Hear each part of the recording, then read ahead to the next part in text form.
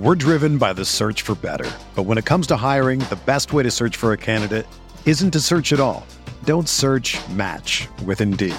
Indeed is your matching and hiring platform with over 350 million global monthly visitors, according to Indeed data, and a matching engine that helps you find quality candidates fast. Ditch the busy work. Use Indeed for scheduling, screening, and messaging so you can connect with candidates faster. Leveraging over 140 million qualifications and preferences every day, Indeed's matching engine is constantly learning from your preferences, so the more you use Indeed, the better it gets. Join more than 3.5 million businesses worldwide that use Indeed to hire great talent fast. And listeners of this show will get a $75 sponsored job credit to get your jobs more visibility at Indeed.com/Blue Wire. Just go to Indeed.com/Blue Wire right now and support our show by saying that you heard about Indeed on this podcast. That's Indeed.com/Blue Wire. Terms and conditions apply. Need to hire?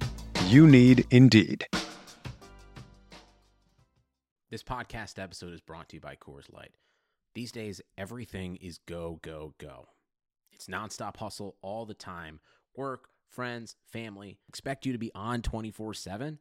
Well, sometimes you just need to reach for a Coors Light because it's made to chill. Coors Light is cold lagered, cold filtered, and cold packaged. It's as crisp and refreshing as the Colorado Rockies. It is literally made to chill. Coors Light is the one I choose when I need to unwind. So when you want to hit reset, reach for the beer that's made to chill. Get Coors Light in the new look delivered straight to your door with Drizzly or Instacart. Celebrate responsibly. Coors Brewing Company, Golden, Colorado. Hello, everyone. I just wanted to check in with you before this episode began to let you know that this is our extra Reddit mailbag episode that was recorded a few hours before Igor Kokoshkov was fired. So there's no mention of that in this episode, but there is a question about it where I assumed he would not be fired, so feel free to laugh at me for that. Other than that, everything is still relevant, so take a listen. Here we go.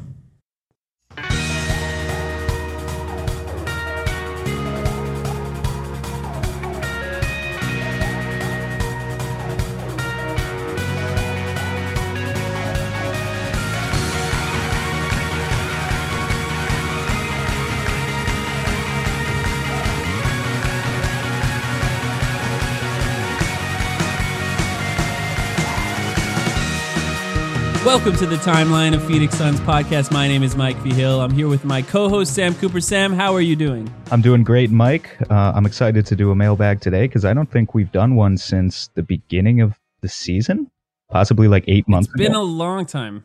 Yeah. It's been a long time, and we reached out. We got in touch with our roots, with the Reddit community, to get these questions for us. So thanks to the Reddit community for producing this episode for us. And we thought since we had questions from Reddit, we would bring a Redditor on with us, somebody who's also a mod in the Suns community.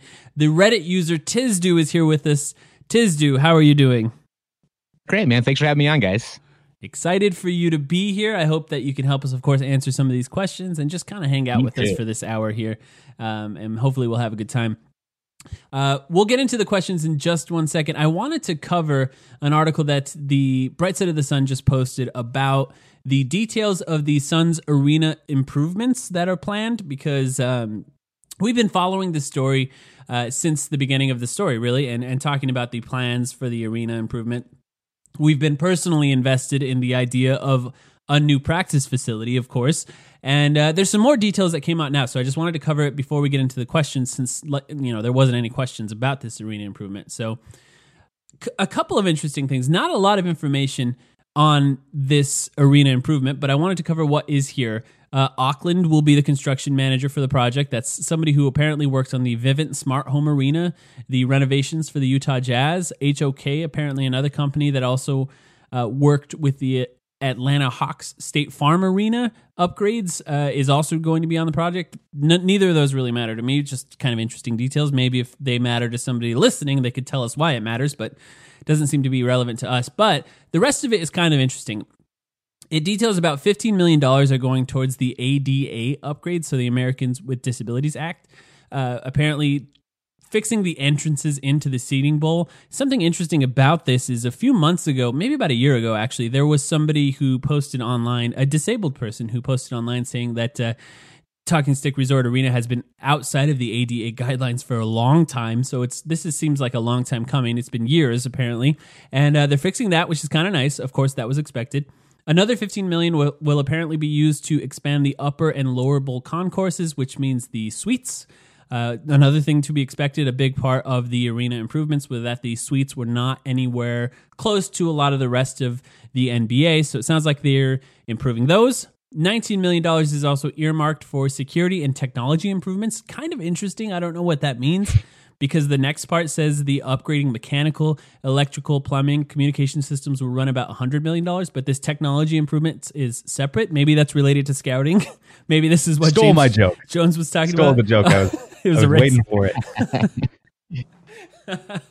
Yeah, it's just kind of all of this is what has been told. So to me, this seems like it's not a conversation, right? What I mean by that is this information is good information and it helps us to understand what's happening. It doesn't talk about a lot of what I want to know about, though. And what I want to know is, where is the practice facility going to be? I think that's interesting. Apparently, Phoenix is the only thing that's been told, which is relevant because there's a lot of different places in the valley that it could be built. Can the team play in the arena while it's being upgraded? That's something that was not covered in this. And there's just a lot of information. Another thing, too, is interesting to me. Will the seats be upgraded? And this is something, Sam, I know you've never been in the arena. Tizdu, have you? I'm sure you've gone to a game, right? Oh, hell yeah. Yeah, the seats are garbage. I recently just sat in what was the upgraded Washington Wizards arena, and it felt like the difference between a luxury car and like a 1992 Honda Civic. The differences were massive. So there's just a lot of information currently missing from this. I'm hoping that more information comes later on down the line, but I guess we get a little bit for now. Oh, and the last thing is the renovations are planned to be completed. This is the part that kind of sucks. By 2022, so kind of a long time away. Yeah, not really going to be any sort of help to getting free agents or anything like that. 2022 is a few seasons away. But do you have any thoughts on this, Sam? Well, 2022, just in time for the championship parade, right? So, hopefully the Suns will be at that stage by then where they're getting guys like whoever in 2022 is the equivalent of signing DeMarcus Cousins to a 1-year, $4 million deal. That's the new renovations will help with that. But in all seriousness, I mean, you called it. I haven't been in the arena before, so I really don't know what it was like. Out of curiosity, I'm interested by that story about the Disability Act. Is that something that you guys noticed going to games, or is that just something that was pointed out to you? Those ramps were way too steep. It was bumming me out watching those poor people. Yeah, I will say I did not personally notice until this person, it was actually, I believe it was on Reddit, or maybe it was someone that reached out to me directly to say something about this once we started covering the story. So I actually didn't notice until I was told about that, and then it seemed obvious. So that's a lot of money going towards those upgrades, and it's something that they have to do. I don't think that's a choice of theirs, but it is kind of interesting. Sam, what you actually reminded me of just now when you made that championship joke is the first season the Suns actually played in this arena was the 1992-1993 season, the season that Charles Barkley joined. And Charles Barkley never played in the Madhouse on McDowell, if I'm not mistaken, correct. And they did go to the finals. So it is kind of interesting. Maybe what feels like 100 years later, the team can actually be successful once the renovations are done. But do you have any other thoughts on? And what was the arena called back then? What was the arena called? I believe that was the America West Arena, right? Yeah, America West Arena. Classic. Yeah, and then those were the days back when the team was competitive year after year after year. Did you have any thoughts on this story, Tizdu? Well, it sounds like they're going to have to shut off like whole wings of seats at different times throughout the next couple of years. I'm wondering what the actual capacity is going to end up being. It might be tough to get seats if we end up start winning games, and then there's a whole section cut off here and there. I'm wondering how it's going to play out. Yeah, or even if they'd expand the seats, this is another thing that's kind of interesting.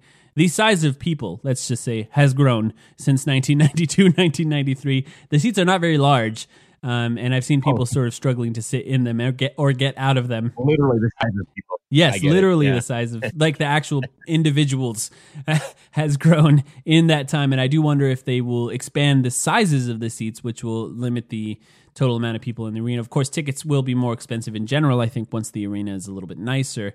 It sounds like the important stuff like the electrical, plumbing, and communication systems mechanical issues. That's all going to be fixed. That's all good news. So overall, it's all interesting news, but it's just not a lot of information yet. I'm looking forward to when the rest of this is coming out. So, well, real quick, as far as the seats go, the leg room is an issue at the arena, but I was at a Diamondbacks game a couple weeks ago, and I couldn't believe how comfortable those seats are, especially kind of down in the lower level. You actually have leg room. It's like sitting in first class. It's incredible. So hopefully they find a way to expand the area, and so we can get a little leg room while we're watching the Suns struggle. The next At least by 2022, we'll be good. Okay, all right. We better be good. Yeah, God willing. I think that's a good point, though, because when I was looking at this sort of budget that they laid out, I just couldn't really find which one of these categories would actually fall into fixing the seats and the problems with the replacing the seats in general, or expanding the room, or changing the structure of the arena at all. And that's just, none of that is really in there. So I don't know what this is really going to look like, and I hope some more information comes out soon. What I really hope for is like an actual conversation about this, where reporters can actually step in and ask the questions that need to be asked about this, because right now it's just sort of a press release. That's what it looks like. It's not a lot of information. But let's get into some questions. That right there is the mail. Now let's talk about the mail. Can we talk about the mail, please, Mac? I'm dying to talk about the mails with you all day, okay? All right, so shout out to everyone on Reddit who stepped into the thread that Sam posted there and asked us some questions. Lots of interesting stuff coming up. You know, the Suns are not playing right now. The playoffs are going on. Some interesting things happened in the playoffs in the last few weeks. Jared Dudley is now a star, apparently. Kind of nice. But these are all good questions, and these are all... It's interesting to me that these questions were so focused on this offseason and what's coming up this offseason. You know, we've said it before, this offseason is the most important offseason since the last offseason. And it's just, it is what it is at this point. This team is desperate to get better, and these fans are zeroed in on what happens over the next few months. So let's start from the top. Stu Manchu 13 said, I think a lot of people are underestimating what it's going to take to get Drew Holiday. What kind of package do you think the Pelicans would be looking for from us for him? An interesting question. Obviously, Drew Holiday is somebody that the Suns, especially Suns fans, have been looking at as a potential to put next to Devin Booker for a lot of reasons. One, he's a bigger guard, not really a point guard, but can distribute the ball relatively well. But the main thing is, I think he makes up for one of Devin Booker's weaknesses, which is, of course, defense. Drew is a great wing defender, somebody that can take the best guard on the other team, so Devin Booker can kind of rest defensively and focus on offense. This is an interesting question. David Griffin recently took over as the president of basketball operations for the New Orleans Pelicans and had some interesting quotes about trying to keep Anthony Davis. And if he does do that, maybe they keep Drew Holiday. But Sam, let's start with you. What did you think about this question? Well, I mean, it was asked for a good reason, because Drew Holiday is a great player and he'd be a fantastic fit next to Devin Booker. David Griffin recently said that Drew Holiday is a guy that he considers a foundational building block, is the phrase he used. And I know that GMs aren't in the habit of undervaluing their players, because certainly they wouldn't want to do that headed into the offseason. But I think it's kind of unlikely that the Pelicans really look to unload him for, at least not for low value. I think this one's actually interesting because someone responded with their trade idea in this thread. And I don't have the thread up here, so I don't remember what that username was, but I wrote it down that their offer would be TJ Warren, Josh Jackson, our first round pick, assuming it's not in the top two, and the Milwaukee pick. And I think I agree with that assessment right there. Like, that's basically as high as I'd be willing to go for a guy like Drew Holiday. And yet I still don't know that that's actually enough that David Griffin would want to sort of just completely gut his roster and go for a full rebuild.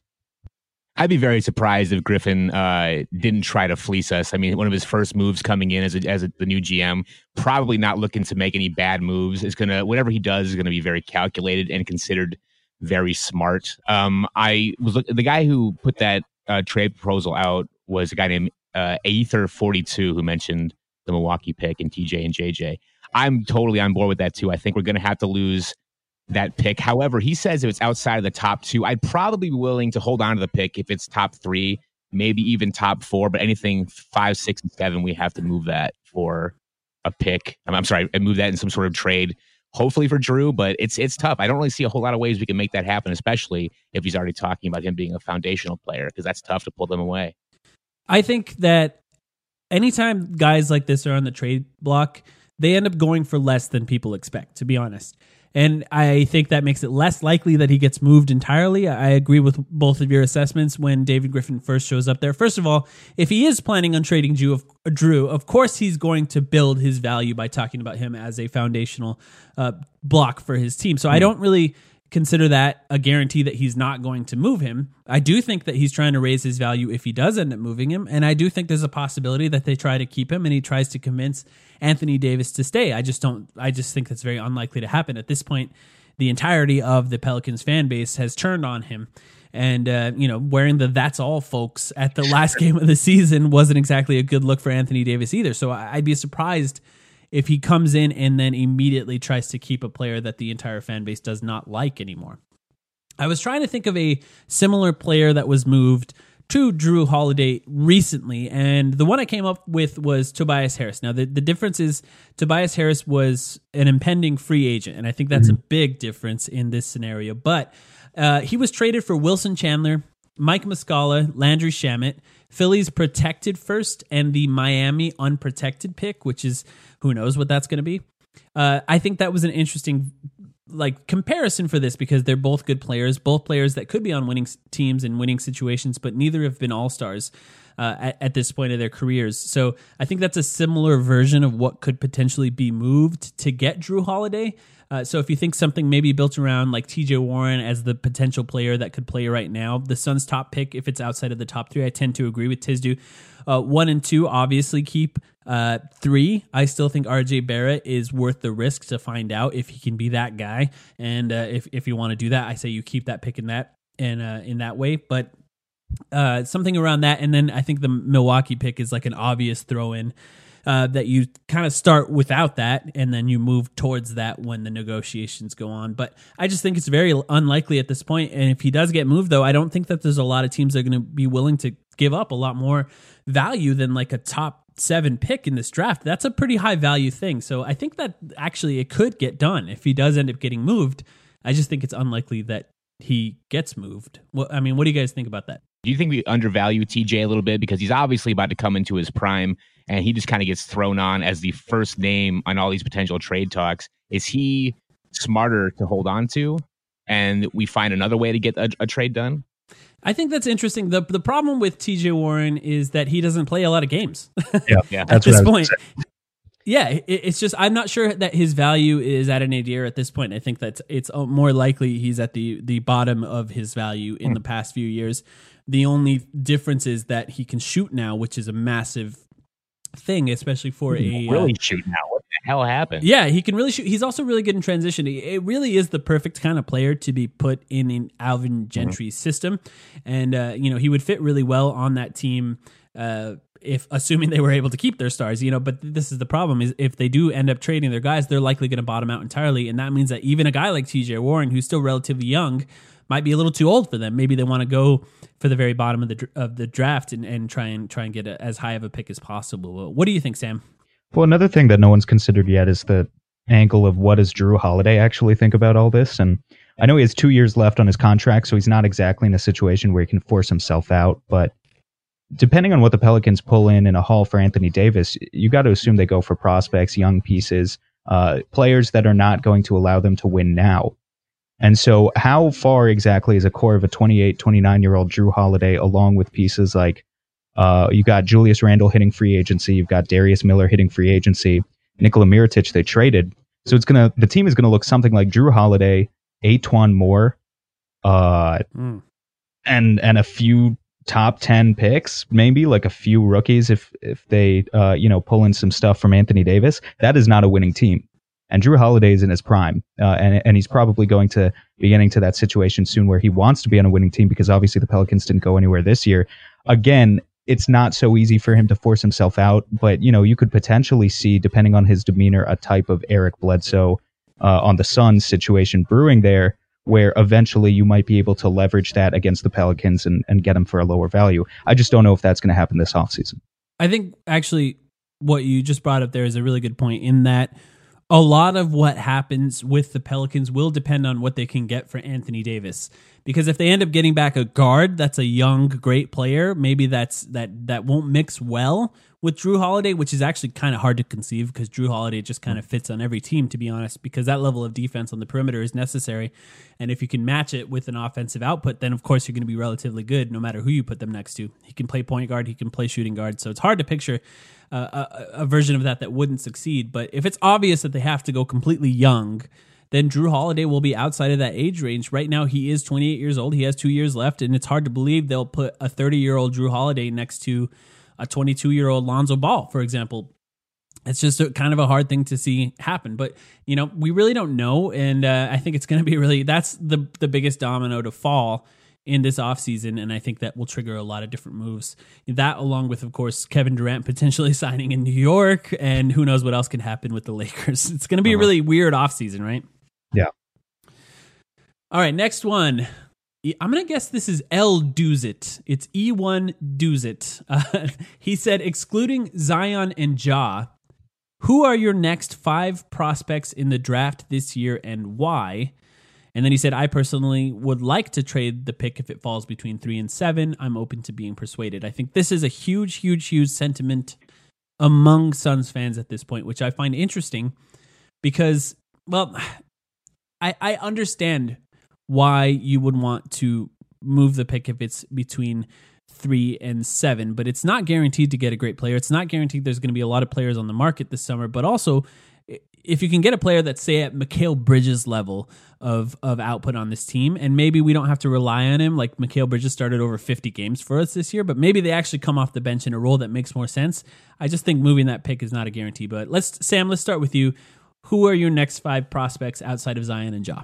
Well, the only other 2 prospects I really like that people are that people are talking about with top 10 pick are probably Darius Garland and Brandon Clark, both of whom we've spoken about on this podcast before. The thing is, I don't think the ceiling of either of those players is actually high enough to justify using a 3rd overall pick on them. So the next 5 on my big board technically is probably Jarrett Culver, RJ Barrett, DeAndre Hunter, then Garland and Clark, 6 and 7. And you really only take those last 2 if you get the 6th and 7th pick. So if you wind up with the 3rd through 5th pick, I honestly have no fucking clue what to do. I would prefer to trade the pick because I just think Jarrett Culver, RJ Barrett, kind of similar players, DeAndre Hunter too. I just don't see how any of those wings, especially the 2 former names who have struggled with efficiency all season long, how they would be able to make an impact on this team in any sort of way within not even just next season, but maybe 2 to 3 years. It's conceivable that they would have no positive impact on this team. And it's really hard to convince fans to get behind that right now when you just won 19 games and Devin Booker's about to enter his 4th season. 5th season. 5th season. Sorry. Excuse me. Yeah. 5th season. Even scarier.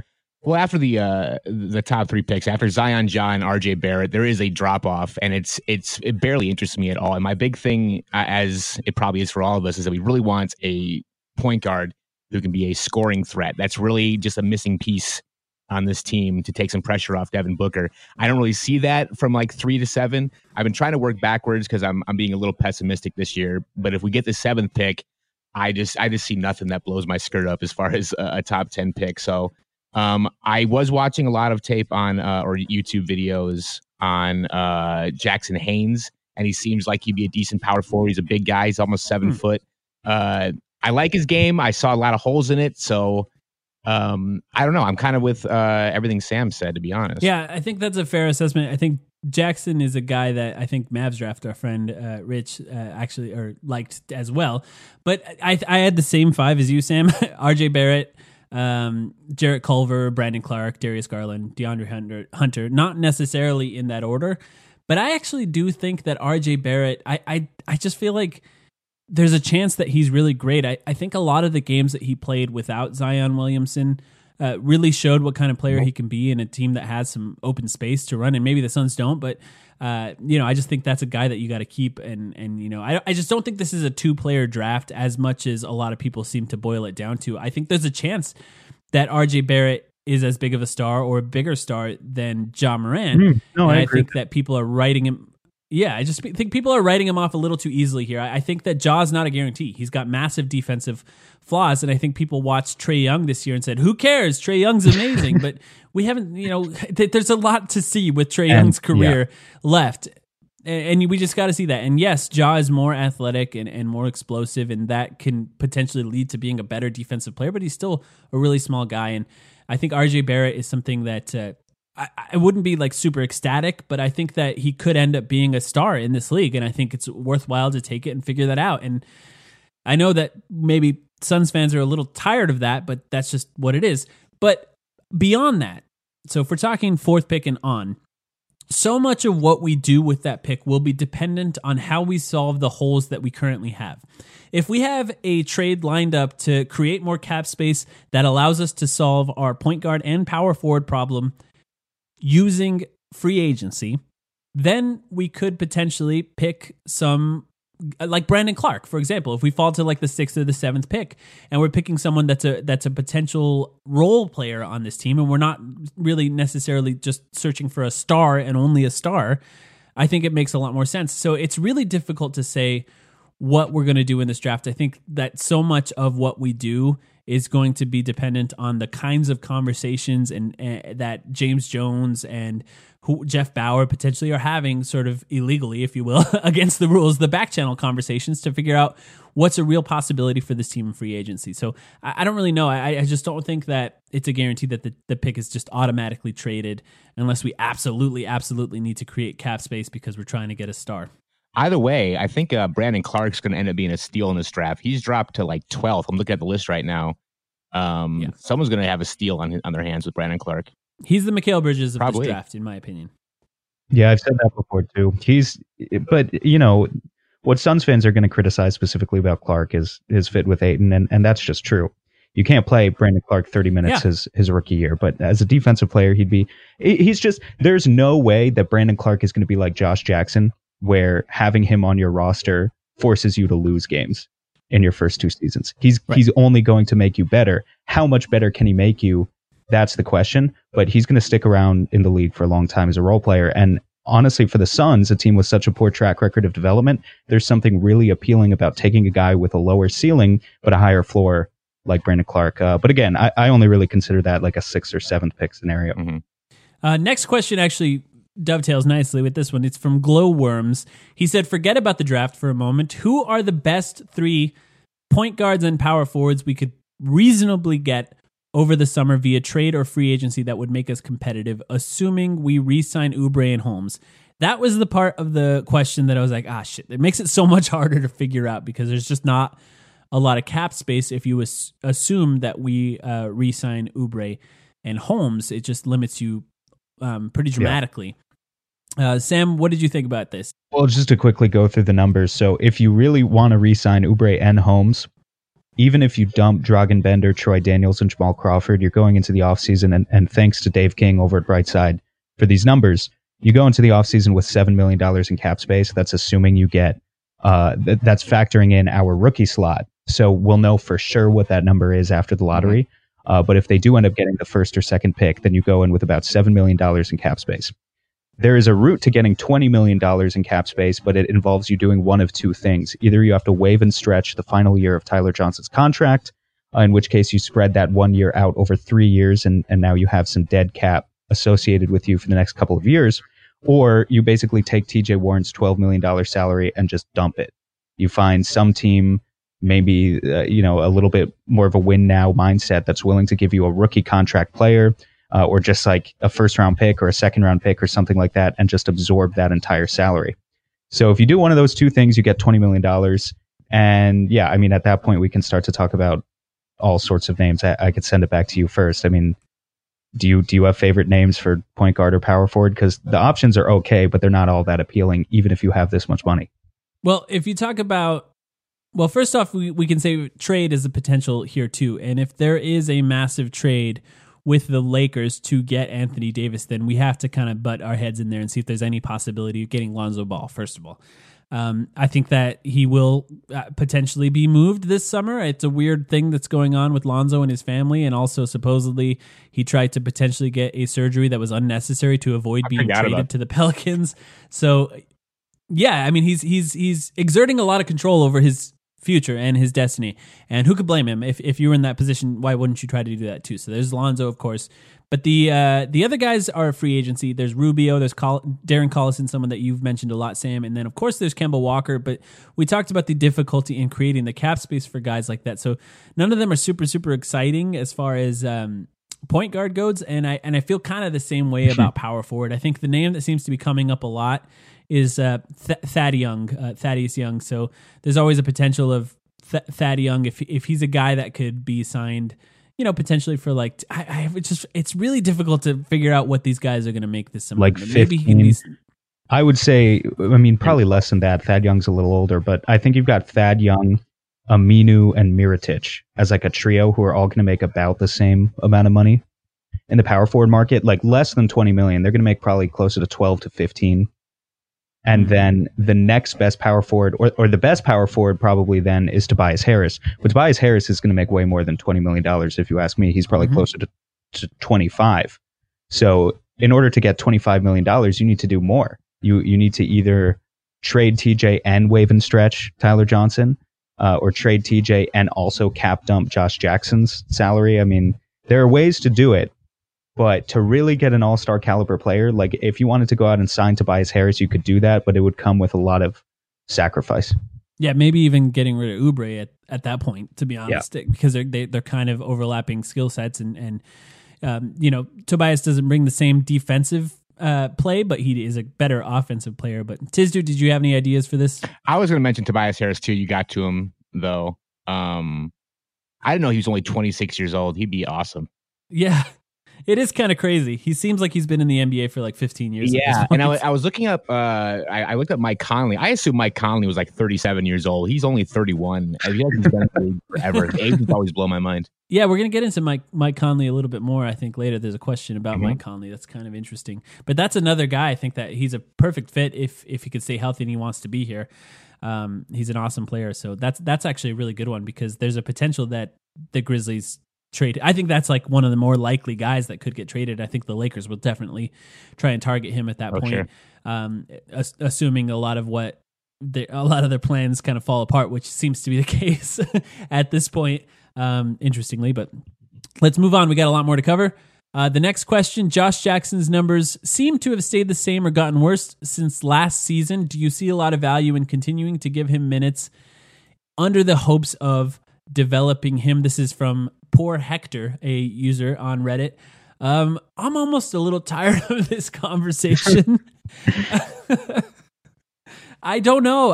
Here's what I think. If Igor Kokoshkov can get more out of Josh Jackson than anticipated, just extend him for life, because at this point, Josh Jackson's problems are decision-making and feel for the game, and a lot of people think, if he gets stronger, his finishing will be great. It's like, I don't really see that. I'm not sure that that's his problem. I think he's got other problems that he needs to figure out. But Tizdu, what did you think? How do you feel about Josh Jackson? I don't think I know your opinion on him. I have a little bit of a soft spot for Josh. I wanted him before we even got our fourth pick in that draft. I was really into the guy.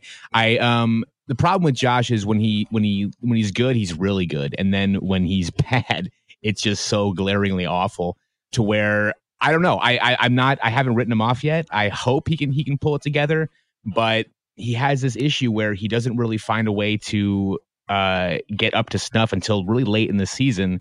And by then, I think the fan base kind of makes up their mind about him on the whole for the season. And then he starts kind of, drumming up some great plays and some good games, and we start to get confused again. That's my back and forth with Josh Jackson. It's been that way for like 2 seasons now. Sam? You know my opinion. Is it even worth saying? Josh Jackson's advanced numbers are historically bad. We've had this conversation before. For a guy through his first 2 seasons who gets this many minutes. And the odds of him coming back and becoming a decent player, I'm not saying he can't do it. It's just he would be defying those historical odds that say he's probably going to be bad because of how bad he is now.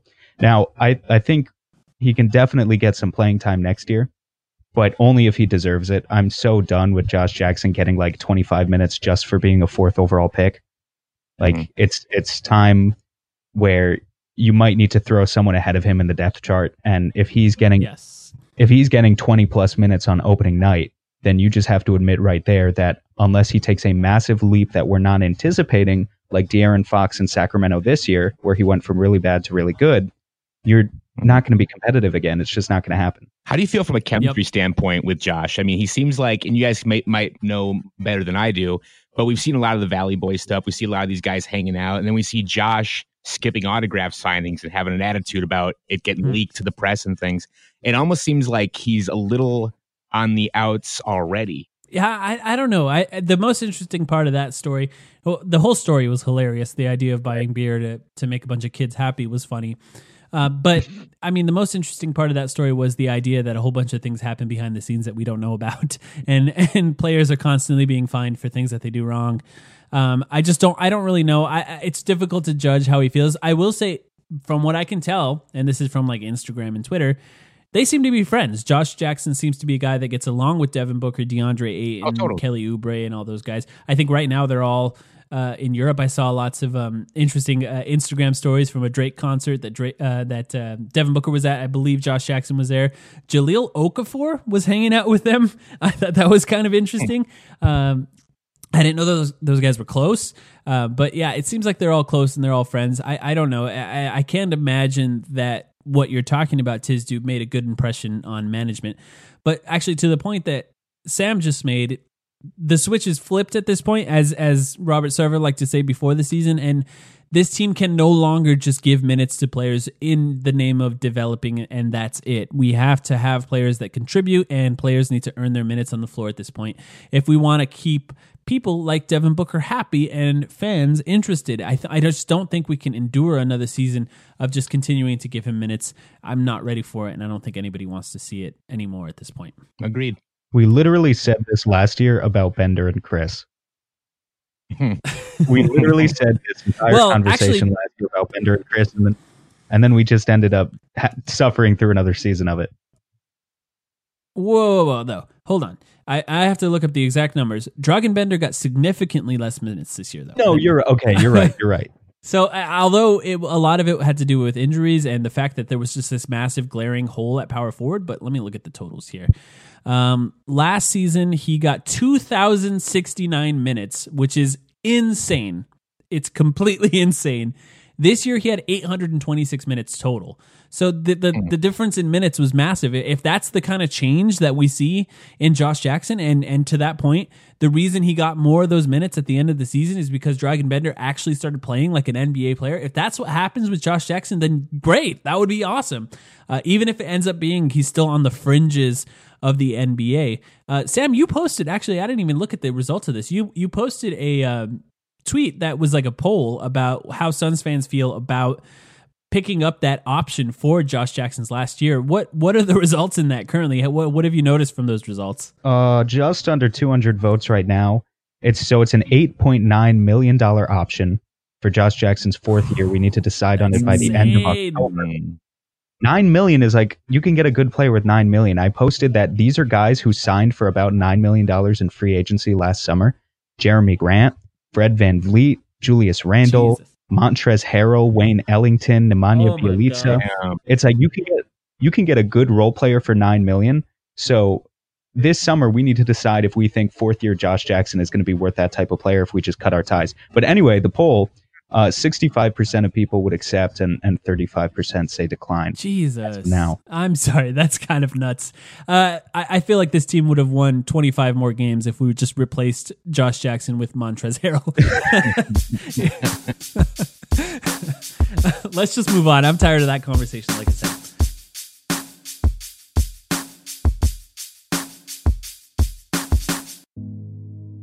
This week in Suns history. Beautiful.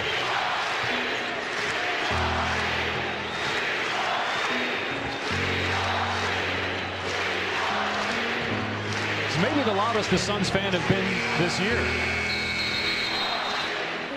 On April 25th, 2012, Suns legend Steve Nash played his last game in Phoenix as a Phoenix Sun. We come back. Nash's career in Phoenix was remarkable, maybe the greatest Phoenix Sun ever. Multiple trips to the Western Conference Finals, 2 MVPs. multiple 60-plus win seasons, and maybe some of the best teams the Phoenix Suns have ever had were led by Steve Nash. And Suns fans wanted to see him on the court one last time. 744th career game with the Suns. That's the third most all-time for Phoenix. He's the all-time leader in assists for the Suns. Just last weekend became number 5 all-time in the NBA in assists, passing Big O.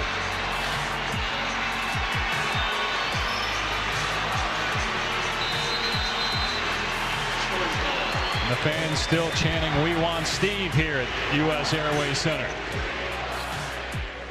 The ending of Steve Nash's career in Phoenix was unremarkable, to say the least. After multiple MVPs and some incredible seasons with the team, he was getting older and the team was in a different phase. But Suns fans wanted one last chance to cheer for him as a Phoenix Sun. And they got it, thanks to Alvin Gentry. The crowd roars as Steve Nash re-enters the game with 3:57 left. They've been calling for him. They'll get a chance to see him perhaps one more time as a Sun.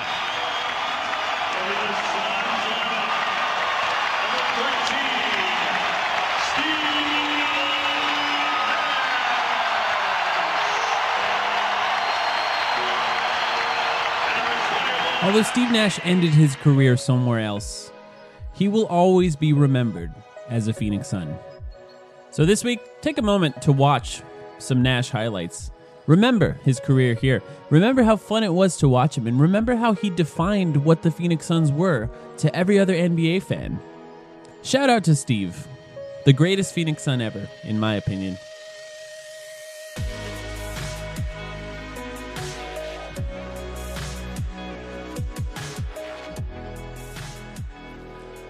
Okay, we're back. Let's see. Next question. Nima Mahmoudi said, what is your ideal offseason with draft, free agency, and any coaching staff changes? And then he signed off his name, Nima, at the end, which I loved. I thought it was funny, first of all, that he included any coaching staff changes. I just kind of ignored that because I just assumed that's not gonna happen at this point with Luke Walton signing in Sacramento, something that I didn't see coming, of course, but just an interesting change there. Ideal offseason, I think that I can boil it down pretty easily. Zion. That's the main thing for me. And if you get Zion, maybe Kemba Walker, at that point, you kind of can go like bigger fish hunting because, Zion is a guy that I think a lot of players might want to actually attach themselves to. If he's that guy, he could be that good, and Kemba Walker would be a nice fit. A guy who can shoot threes, shoot off the dribble, run pick and rolls, be a nice fit next to Devin Booker. And at that point, if that happens, if you can get Kemba and you can get Zion, then you shop basically everyone except for Booker and Ayton for shooters, and you just try and fill out the rest of your depth with 3-point shooters and see what happens at that point. But Tizdu, what do you think? I'm kind of leaning towards Ja over Zion only because I have that sort of pessimistic outlook where when someone who's that strong and goes that hard on that heavy of a body, I just see devastating injuries, and hopefully not, but I see devastating injuries in Zion's future. I just don't see those knees holding out much longer than his rookie contract. And I think Ja, and I'm so obsessed with the idea of a scoring threat point guard that I think it would just take our team to the next level. So I'm all in on Ja.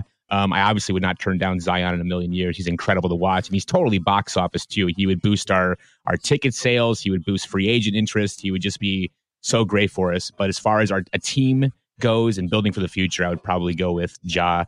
I don't see any coaching staff changes either. I know you kind of skipped over that. Maybe in a different assistant or some different ancillary coaches, but nothing major. I think Igor is a smarter coach than we have seen him put out on the court yet, just because of personnel. But I think he's going to be just fine with moving forward for us. I agree with both of those. Either of those are fine. You could build a good team with Ja and then like Tobias Harris at power forward. You could create that cap space. You could build an awesome team, obviously, Mike, with Zion and Kemba. And then, I just want shooters. That's the only thing I would add is we're going to lose Troy Daniels. We need shooters. We're the worst 3-point shooting team in the NBA right now, and neither Zion nor Ja fixes that. So it's just important to somehow find the wherewithal to, whether it's through trades or through small free agent signings. There are a couple guys I looked at on the wing like Darius Miller from the Pelicans or Wayne Ellington, who are just career good 3-point shooters that you could go out and get for not too much money. And so those are the sort of signings that need to be taken care of sort of maybe in like late July or early August. But obviously the draft and then the big fish is what we're talking about for probably a while here. Yeah, I think if you get Zion, like if there's an absolute guarantee that you get Zion, then you take huge swings. Like you potentially try to get like Kevin Durant. That's when you actually try and set up a meeting there and sell him on the future of joining up with Devin Booker, DeAndre Ayton, and Zion Williamson, because that's a pretty enticing thing to do at that point. Not saying that he would. I think that he wants to go somewhere where he's like a guaranteed superstar and the head of the team, but that's just the kind of future that Zion brings that other players just don't. And how good he is off defensively and the kind of holes that he fills no matter the team that he's on. I love what Kyle said on our last episode where he called him the symbiote that from Marvel, where he just fills all the gaps and he just makes everything better. That's a really good way of putting it. Before we move on to the next question, I just wanted to... Sam just said Troy Daniels is gone, just as if that was a guarantee, and I wanted to read why. Now, I know not everybody that listens to this podcast follows me on Twitter, so I just wanted to read some quotes from an Athletic article that were from Troy Daniels that pretty much, in my opinion, guarantees that he's going to be gone. He said, "I actually learned a lot about myself. This season obviously didn't go the way we wanted it to go. Me being patient throughout the whole year, it's been tough. It's been hard. I kind of make it look easy sometimes, but it's tough as a basketball player and as a man. Just knowing there's a light at the end of the tunnel." That's the part that gets me. "Knowing everything is not always going to be like this. Wherever the time comes, where the light is, enjoy it, because I've seen the other side." And the Suns, in my opinion, are the other side of the good side of that. Troy Daniels was born in darkness. He's been molded by this experience, and he's ready to come out the other side. The next quote to me was directly related to his free agency, where he said, "Every team needs a shooter. You can get paid quite a bit of money if you can play D, LOL, and shoot the three. I'm not going to say I know I have a job, but my talent and what I do translates throughout the league. Wherever I'm at as an unrestricted free agent, I hope it's a good spot, or that I'm back here." That's where he was like, "Oh shit, I forgot I'm talking to a Suns reporter. I've just got to give it my all every day." So shout out to Troy Daniels. I feel really bad for him. I think he should have played a lot more this year. It's really unfortunate that he only got like 50 games or whatever he ended up playing. Okay, next one. Let's see. What kind of guests do you guys have planned for some future episodes? This is from Brass Monkey Chunky, a Reddit user. Well, I guess I can start that one. Tizdu, I'm not sure if you have any thoughts on that, but I'll start it. So guests are not really up to us. We've reached out to a lot of people that just completely ignore us, which is fair, because why would they respond to us? I would love personally to have a former player or a current player on this offseason. I thought it was really cool to get Rashawn Holmes' mom, Dr. Lydecia, on for the Christmas episode. That was really awesome. Other than that, I think it would be really cool to get some journalists on that cover the Suns like nationally. We've talked about KOC in the past. Lindsey Smith would be cool. She's one of the people that covers the Suns here. I thought about Rex Chapman would be a really good guest. He's got a really interesting story to tell. Pat Burke, Jared Dudley, that would be an awesome one. Alan Williams, I think, would be a really fun one. Those are all people I've thought of. Obviously, like Devin Booker, Kelly Oubre, those would be amazing. But those are some guys maybe that are a little bit more achievable in that list there. If you guys have any ideas or people that you know that would be good guests, let us know. But Sam, what do you think? Yeah, it's just so much easier to get media members than people who are actually players. So I'm right there with you. I hope we get some former players, but I do think we are going to have some much more interesting guests on the horizon. So I would just say stay tuned. More interesting than me, please. We're also going to. Do you have any people that you'd like to hear with us, Tizu? Anyone that you think we should get on? I slide into Lindsey Smith's DMs occasionally. Let's see what I can do. No, I worked out the hall from Fox Sports, and I know they have a lot of contacts. So I got to find a clever way to sort of finagle an interview that would end up on a podcast under the ruse of it being for the actual radio station I work at. So give me a little bit of time, because I definitely want to help you guys out and see what I can get done. We'll have to brainstorm and maybe have a plan of attack for one specific person that works over at the Suns, and then we'll just go hard on it and see if we can make it happen. Well, hopefully Kelly Oubre works on the Suns next season, because that would be awesome. All right, next one. And first of all, thank you, Tizdu. It's nice of you to actually say that. Don't thank me yet, but I am going to try, I promise. You don't have to, but I appreciate if you do. Next one, a hilarious Reddit username, Funky Flapsack. He said, if we land Zion, A, which free agent or trade should we pursue? And B, how do you see him and Ayton fitting together on the floor? Another common topic of conversation around Suns Twitter, Suns Reddit, and everything, conversations around the Suns. So, Sam, let's start with you. What do you think of that question? Ayton needs to start shooting threes. He just needs to. Mm-hmm. You can't tell me if Alex Len can become a 36% three-point shooter overnight with Atlanta. You can't convince me that Ayton can't do the same thing next year, given that he already showed his range in college. So I really think he's capable of doing it. He doesn't need to become Brook Lopez. And I also think that if Ayton does start shooting threes, he's not going to be a 40% three-point shooter, certainly not even necessarily going to be a 35% three-point shooter overnight. So his true shooting percentage, his overall efficiency might go down, but at the cost of creating more spacing for Devin Booker and Zion Williamson, and I think improving the efficiency of the entire team. But overall, I don't know. I just think it would be kind of a weird season for Zion. Like, if you think about the ways that he scores his points right now in college, he destroys opponents in transition, and I think he'll continue to really make that his bread and butter. Like, he'll destroy opponents in transition in the NBA as well. But the post-ups, those are going to be a little bit harder. The spot-ups, obviously, that's like his one main area of weakness. He didn't run much pick-and-roll action at Duke, either as the roll man or as the ball handler. So I think it's mostly going to be like he's going to be operating in this position where he's scoring in transition, getting offensive rebounds and putbacks, or like operating as a cutter. I think like an intriguing offensive strategy would be you're just running a Booker Ayton pick and roll, and you position Zion on the weak side as a cutter, and then he can cut in. He can either get the pass from Booker or he can go for the offensive rebound, or you could have Ayton sort of slide out to the 3-point line if he starts to trust that shot a little bit more, and that creates even more spacing. So I don't know. I think those are some options, but I do think it would definitely be an adjustment. And yeah, I think it would be worth it, though. What about the first part of that question? Which free agent or trade would you pursue if you did end up with Zion? Oh, I'm sorry. Yeah. Well, okay, so you need a point guard. Obviously, I would just go for a veteran, any veteran point guard you would get. I mean, would it be great to have Kemba? Yeah. But I think probably not Ricky Rubio. Honestly, Ricky Rubio is probably too bad of a shooter at that point that I wouldn't want him anymore. Yeah. Is it too much of a meme if I just keep saying Darren Collison? Like, Darren Collison would be a good point guard if you strike out on Kemba and you have Zion. He's good at running the pick and roll. I don't think that's a crazy one. I think that one actually makes sense. Tizdu, what do you think?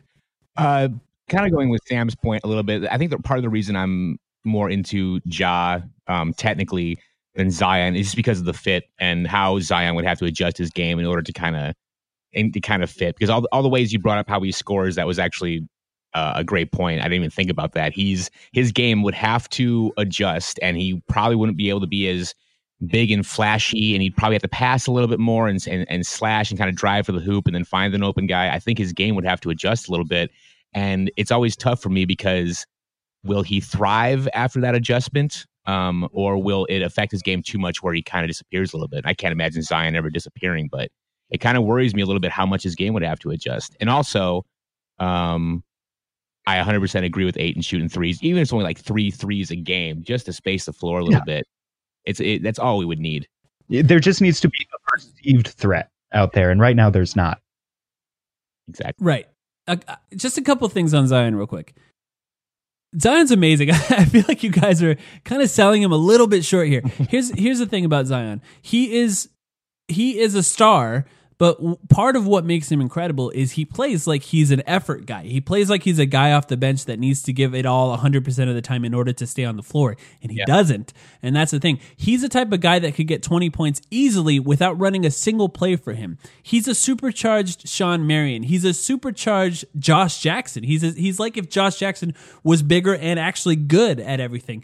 I think that his ability to fit into an offense on a team is actually underrated at this point because people are just kind of picking him apart because of the amount of hype that he's gotten. Sure. He could fit in onto this team offensively immediately in that Josh Jackson role, and I actually think he'll shoot threes. He's not exactly a three-point shooter, but he'll shoot threes similar to a guy like Josh Jackson, and I actually think he'll be fine. I think he would be fine. I think he'd be an awesome cutter. I also think he can run pick and rolls, which is incredible. He did it all the time on Duke, and if he's running a pick and roll with DeAndre Ayton as the screener, one of the best screeners in the NBA this year, that's going to be an incredible play to run with a guy like Devin Booker spotting up in the corner and Zion's ability to pass basically over anyone in the NBA at a speed and an accuracy that would get an open shot. I think he's incredible, and I think we're underselling him a little bit at that point.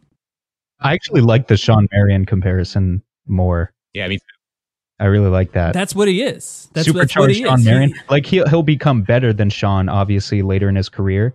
But just starting out where Devin Booker is the guy next year, Sean Marion might be exactly what we see Zion Williamson as. He'll get 20 points per game, but he'll do it all in transition and on putbacks. Yes, exactly. And that's to me, it's just not, you don't even have to feature him. You should, but you don't have to. He's the type of guy that's going to fit on no matter what the team that he's on. He's going to be excellent, and I wouldn't be disappointed with Ja Morant, but I would be. Like I want Zion. I just think he's going to be incredible. But yes, I think Sam, the point you made, I think is correct. He needs shooters around him to really maximize his potential because his ability to get to the rim, his ability to attack in transition, the spacing, I think matters a lot for him. And yes, that makes a difficult fit with DeAndre Ayton, but I think over time, I don't think it would be. I think it might be a little clunky at first because they have to get used to playing together. But like Ayton's played with another big before. He did that in Arizona, and Zion is just so unique and so fast, and he's so good at cutting around players, and his ability to move laterally is unlike anybody at his size. I think they would be fine. But yeah, Kemba obviously I think is the best option if we do get Zion. But beyond that, I think you literally make everyone available to try and put the right guys around Zion and Booker. Maybe that even means trading Ayton. I hate to even say that, but you get a guy like Zion, it might be worth it, depending on what you can get back in return. Okay, next one from Dynamo Process. He said, what are the chances that if we get the number 1 pick, that dead shit Sarver takes Morant over Zion? Sorry, Tizdu. I don't think you advocated that. That's the number 1 pick. I mean, number 1 is Zion. Yeah. I'm just, for sure. Yes, I know I know exactly what you mean in that this team just needs a point guard so bad, and it has a legacy of good point guards that you want a point guard, and I feel that way sometimes too. He says he feels like it's about 50-50 because Sarver is one of those morons that thinks he knows better than anyone else. I'm terrified of it happening. Zero chance, absolutely zero chance that happens. Zion is a money maker that Sarver will completely love. I don't think there's any chance. What do you guys think? Same. Agreed. All right, let's move on. Thunder Bob Marley said, hey guys, love the show. Thank you. Shout out to your username. That's like a legendarily good username. He said, what would it take this offseason for the Suns to improve by 20 wins? 39-43 would be the record. He said a mini breakout year like the Kings. And what would it take to improve by 30 wins? And then he said that would be what it would take to fight for the 8th seed. Although I think that would have been the 7th seed this year. That's an interesting question. Sam, do you want to start? Well, I guess you need 2 starting caliber players at point guard and power forward, first of all, like not bullshit players. Like I like Noah Vonleh as a free agent signing at power forward, but like not Noah Vonleh. Like you need real players at point guard and power forward, guys with tons of starting experience. That's just the bare minimum. And then if you look at Sacramento making a 20-win increase, really that was more of an internal development thing where they got massive jumps from De'Aaron Fox, Buddy Hield, and somewhat from Willie Cauley-Stein as well. How awesome would it be to get that De'Aaron Fox bump from Josh Jackson next year? Like that is really the type of thing that could add 5 or 10 wins right there if he could just somehow find it within himself to do it. But yeah, I don't know. Right now, the Suns roster, it's just weighed down by a lot of these negative players. So it's just about dumping the dead weight. Devin Booker needs to improve. Obviously, DeAndre Ayton needs to improve. Mikal Bridges, hopefully, is a better shooter next year. I don't know that he will be, but that would be nice. Some more consistent offense from him as well. But it would take a lot to improve, especially to 49-33. Like that would take a huge amount. But even to go all the way 20 more wins to 39, that would also take a lot. Aside from moving to the Eastern Conference, I don't know how we jump up that many wins. I mean, I don't see a great, no matter what we do, I don't see a blow, like, you know, an amazing season coming up. I think it's an ascension season where I think our rebuilding years will start the show this coming season, regardless of what happens in the draft. But yeah, it's gonna be another tough season, but I definitely see an upswing here because we're gonna be healthier. We're gonna have some like Sam said, dropping some dead weight. I think we're going to make an improvement. I don't know if it's going to be by 20 wins. I'd love to see that. Obviously, we could use 20 more wins and probably still be out of the playoff picture. But I don't know. I think there's a lot of little things have to happen. There's not a whole lot of major things. And obviously, if we draft Zion or Ja, that would probably immediately improve us 10 to 15 wins. But a lot more has to happen. I'm not sure that Ja does that immediately. I think over time he's like a guarantee to improve this team dramatically. But I, you know, similar to De'Aaron Fox in the first year, it takes a little time to figure out the NBA. These guys are different. They're different kinds of athletes. They're faster. They have longer arms. It's more difficult to pass around them. There's always guys in the passing lanes. That makes it a little more difficult. Zion is the obvious one. I actually think 20 wins is a possibility to improve by 20 wins, and I think the obvious parts are obvious. Fix the point guard and fix the power forward holes. Those are obvious. But I think the big part, and you guys both mentioned it, it's a dead weight thing, and I want to refer that back to depth. This team has no depth. And what happens when you have no depth is when injuries occur, then you don't have anybody that can step in and be even just acceptable for a short period of time. In order to improve by 20 wins and even 30 wins, you have to fill out the roster with NBA players from the top to the bottom. And the best teams, you watch them in the playoffs right now, the best teams have NBA guys that are good throughout the roster. You're not playing guys just to potentially develop them. Maybe one, maybe two at the end of your bench. But everyone else beyond that are people who have made careers in the NBA and can actually play. And they don't have to be stars, but they have to be guys that can step in when you need them and be acceptable. You know, not a star, but acceptable in a way that actually fills a nice role. So if we could fix the end of the bench, if we could fix our depth, I think that would make a massive change. That means that guys that are playing next year that played this year really are just Devin Booker, Kelly Oubre, TJ Warren, DeAndre Ayton, maybe Tyler Johnson, and maybe that's it. And everyone else has to be replaced. And all the minutes by everyone else has to be replaced at that point. Maybe Rashawn Holmes can stay. But that's really it. And that's the only way I think that you can improve that massively in that short of a time, in my opinion. Sure. It's just so hard to replace that many players with exactly this little amount of money. We're talking about $7 million in cap space before you make any trades. Or roster moves, and you want to replace like 8 players. It's a tall order. This summer could be like the Red Wedding. I mean, we could just get rid of so many guys at this point. It's going to be a massive turnover. Sam's never watched. I forgot. Sorry. Sam, a lot of people died. I knew that much. You can assume. All right, let's see. Hanky says, would you give up the chance to draft Zion if Ja Morant would be guaranteed? This is a good one. No. I would say no. Oh, okay. And there's a little bit more discussion than that. Sorry, no.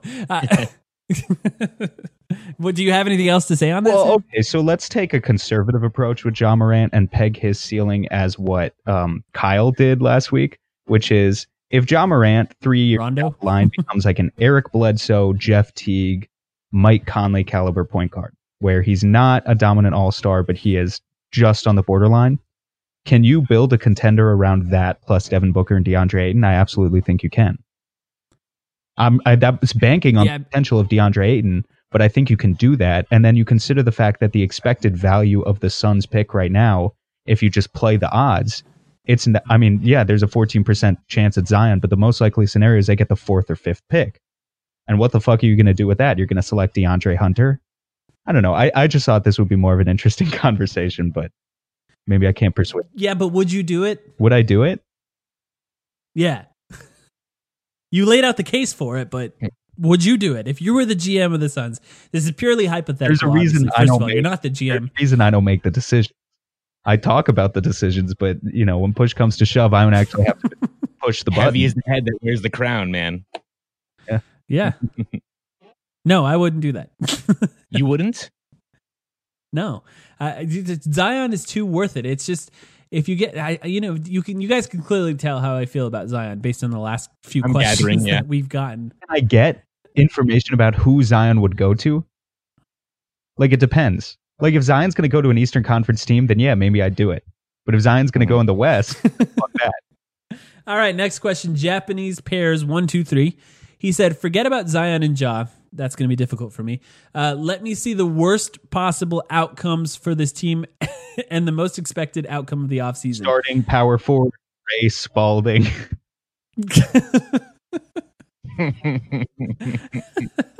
I didn't do any research for this one because the worst possible outcome. Yeah, exactly. The worst possible outcome is kind of like that 2011, 2012 team where they just signed a bunch of non-replacement level players to replace like Steve Nash and Amari Stoudemire, and it was a garbage. Yeah, Luis Scola, Josh Childress, Vince Carter without trying, Turkoglu, Hakeem Warwick, Gortat, and it's still won more games than this team won last year. But they're pros. They're pros. They actually play in the NBA. But yeah, that's the kind of just not getting any guys, not fixing the power forward problem, not fixing the point guard problem. I just don't see that happening. I think a more realistic outcome is like Darren Collison and Thad Young, and I would like that, to be honest. I think that would improve this team massively. I would like that. Yeah, I'm just worried about like Tyler Johnson stays the starting point guard. They shove TJ in as the starting power forward on opening night, even though you can't do that.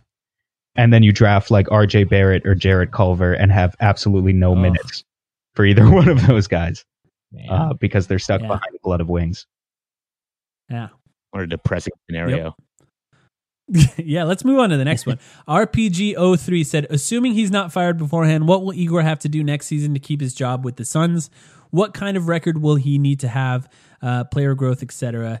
What do you think, Tizdu? I think you'll have to have an endorsement from the players. I mean, if it's not an amazing season record-wise, I think the players would have to get his back. Like, if they have to be buying into his system, he has to still not have lost the locker room, as they say. I just want to see any sort of...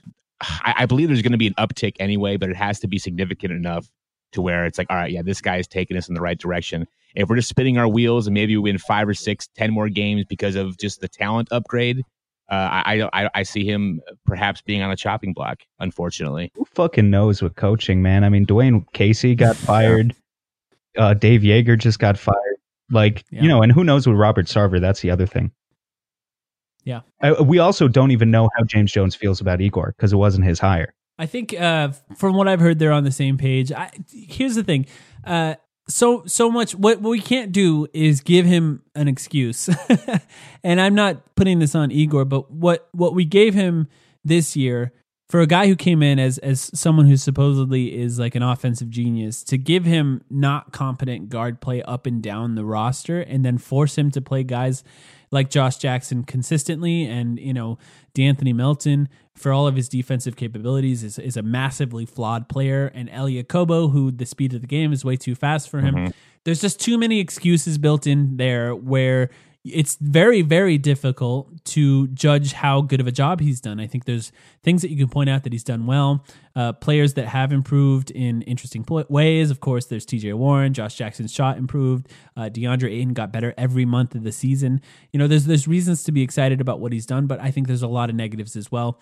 But so many of those negatives can be blamed on the roster construction. So what I hope for is a relatively competent roster at the least and a good roster at the very, very best, even, albeit young still, because we still got to play Ayton, we still got to play Booker, and Mikal Bridges, of course. And I just hope that we have that in place so that we can actually see what we have in Igor, because I think it's really difficult to actually make a judgment at this point. And, everyone has a really strong opinion on him, and I think they're all kind of full of shit because we don't really know. The team was healthy for a couple games last season where we were just firing on all cylinders. We looked pretty damn good. We had a stretch of wins a couple times, and it was just a good team running his plays. So I think when we're all healthy and everyone has their roles defined, I think he'll do okay with us. Yeah, so no riding any unicycles, and we should be okay. Yeah. All right, tax collector. on Reddit said, if by some trickery the Suns were able to get LeBron this last offseason, how much better of a season would we be, or how much better of a season would we have had than the Lakers had if we cleared cap space, somehow landed Durant? Lots of hypotheticals in this one. But I just want to say, he said, are we one superstar away from the Western Conference? This is all hypotheticals. What if LeBron was on the Suns? I think that's the important part about this question. And I will say, it's so much better of a fit for LeBron than LA was. Oh, yeah. But LA could have been a really great fit if they would have just kept Julius Randle, if they would have just kept Brook Lopez, if they would have just kept D'Angelo Russell, they would have been an awesome fit for him, and he would have been really great on that team.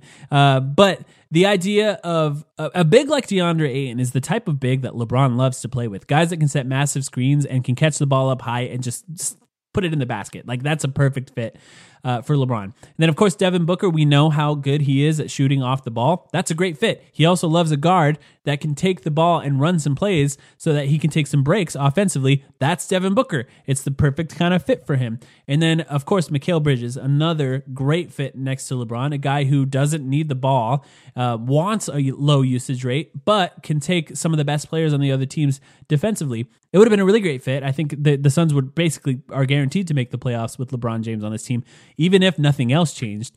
You know, all the rest of those hypotheticals. But that's basically how I feel. Sam, what do you think? Can I just say I was forced to look it up right now, and the Lakers went 9-18 without LeBron this year, which is on pace to win a lot more games than we won.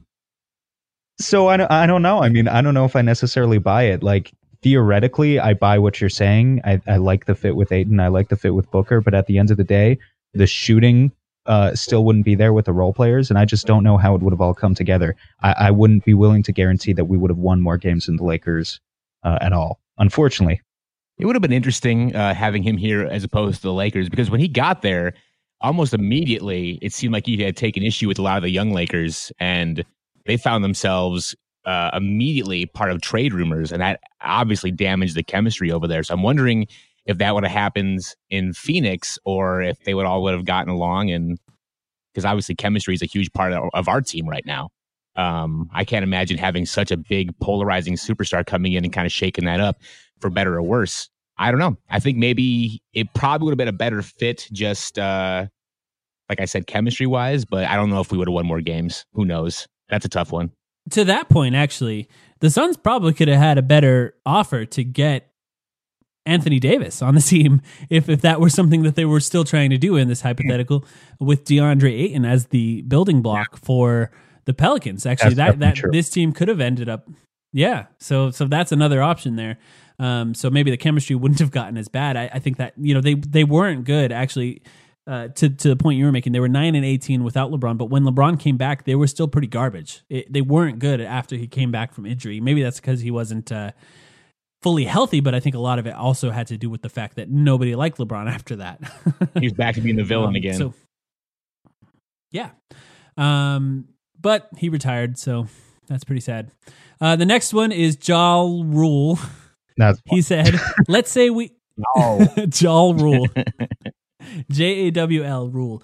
Let's say we have the option of getting either Mike Conley or Drew Holiday in a trade for the same package, not taking contracts into account or other non-basketball factors. Would you prefer the Suns to? Who would you prefer the Suns to get as a better fit? Interesting question. I have some thoughts that actually I didn't expect to have once I started really looking at this. But Sam, what do you think? Conley might be the better fit from a basketball perspective because he spaces the floor. And is just a better point guard in the pure sense of the word. But I think when you take into account those things like contract and age, it has to be Drew Holiday. So I don't really know how I would answer this question. I guess Conley is the better fit purely from a basketball perspective, but I would still rather target Holiday first. I'm kind of the same way. I think Mike is a better basketball player, but the age and the money kind of make them 50-50 for me. I like Drew a lot, but I think Mike Conley is a better player. But I think Drew's age would probably make him a little more attractive, but that just brings it to a 50-50 for me. I'd be pretty happy with either one of them. Yeah, so when I was looking at this, part of the problem for me was the idea that they're the same package for each guy, because paying for Drew Holiday and paying for Mike Conley, you should be paying more for Drew Holiday. He's younger. His contract is longer. Mike Conley is a guy that you shouldn't be paying the same amount for in a trade because he's older. And the chances of him being injured or not really playing out the rest of that contract are a lot higher than a guy like Drew Holiday. So that part ruins it for Mike Conley. But really, my first thought was Drew Holiday is a better fit because he's bigger and younger. But really, as I looked at it, Mike Conley really is kind of the perfect kind of point guard for this team. Really great at running pick and rolls, a great shooter. His shooting has gotten really, really great in the past few years, and he's the type of floor spacer that would work really well. He's good off the ball. He's also a great defender. Basically, all this stuff with Drew Holiday, except a better shooter and a more competent point guard, just as a guy who can run the offense for a team. So really, if you just looked at it in a vacuum next season, if both guys could stay healthy, yeah, Mike Conley would probably be better. But if you're giving up assets and the same assets for either guy, Drew Holiday is the guy that you got to target, especially because he's younger. That's the main thing there. Any other thoughts on that one? I think Mike might be not on the decline, but he's closer to exiting his prime than being in his prime. Yeah. So, and Drew, obviously, I think it's fair to say he's on the decline at this point. Numbers in front of me, but I mean, he's 31 years old. You can't do it forever. They're not all LeBrons. Yeah, that's a fair thing to say. Sam, any other thoughts? No, I think you basically nailed it on this one. All right. Well, that's all of the questions. We got through all of them. So shout out to Reddit. Thank you, everyone, for giving us these questions. Thank you, Tizdu, so much for joining us. It's been a fun time to have a conversation with you, to really hear your voice for the first time. I guess technically you called in and left a voicemail once before, right? Yeah, but now you're hearing it a little clearer, so enjoy. Yeah, exactly. Anyways, thank you for joining us. Thank you. Stick around. We'll be back soon with an episode next week. We're hoping to get some videos up in the next few weeks, too. We have an idea for the summer for our YouTube channel. If you haven't checked it out, please subscribe. Don't forget to follow us on Twitter at The Timeline Pod, and my Twitter account, Sam's Twitter account are there as well. Check out our Jared Dudley video. That video might pass 200,000 plays. I really can't believe this is happening. For those who haven't seen it, it's a compilation of Jared Dudley basically getting in fights when he was on the Suns. So shout out to Jared Dudley. Thanks everyone for listening. I got to keep on walking on the road to Zion.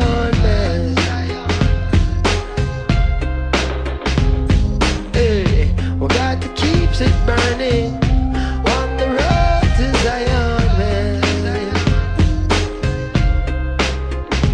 Clean and pure meditation without a doubt. Don't make them take you like who them took out.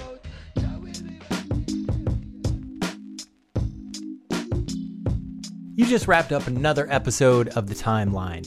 I love this podcast. And if you're like me, you want as much Suns content as possible. That's why I listen to The Timeline every week. So if you want to go ahead and hear some more Phoenix Suns content, go ahead and listen to The Solar Panel, a Phoenix Suns show. We are available on Spotify, on iTunes, on Stitcher, on Google Play. Anywhere that you listen to podcasts, go ahead and check out The Solar Panel, a Phoenix Suns show.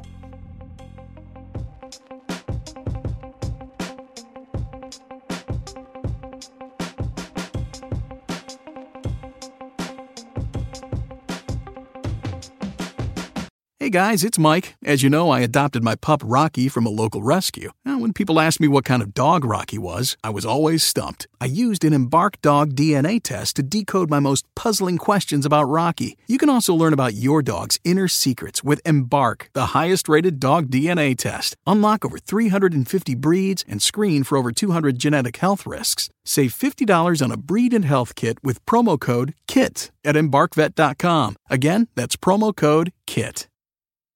Everyone is talking about magnesium. It's all you hear about. But why? What do we know about magnesium? Well, magnesium is the number one mineral that 75% of Americans are deficient in. If you are a woman over 35, magnesium will help you rediscover balance, energy, and vitality. Magnesium supports more than 300 enzymatic reactions in your body, including those involved in hormonal balance. From functional medicine doctors to mental well-being and female hormone experts, we all know that magnesium is the one mineral to improve all aspects of well-being and health. But which one? Magnesium Breakthrough from Bioptimizers, the trusted choice recommended by leading experts with 7 best-absorbed forms of magnesium to ensure your body receives the support it needs for overall well-being. Go to bioptimizers.com/balance today and use code BALANCE10 for 10% off. Support your journey to wellness at BIOPTIMIZERS.com/balance. Magnesium Breakthrough from Bioptimizers, your foundation to optimal health and vitality.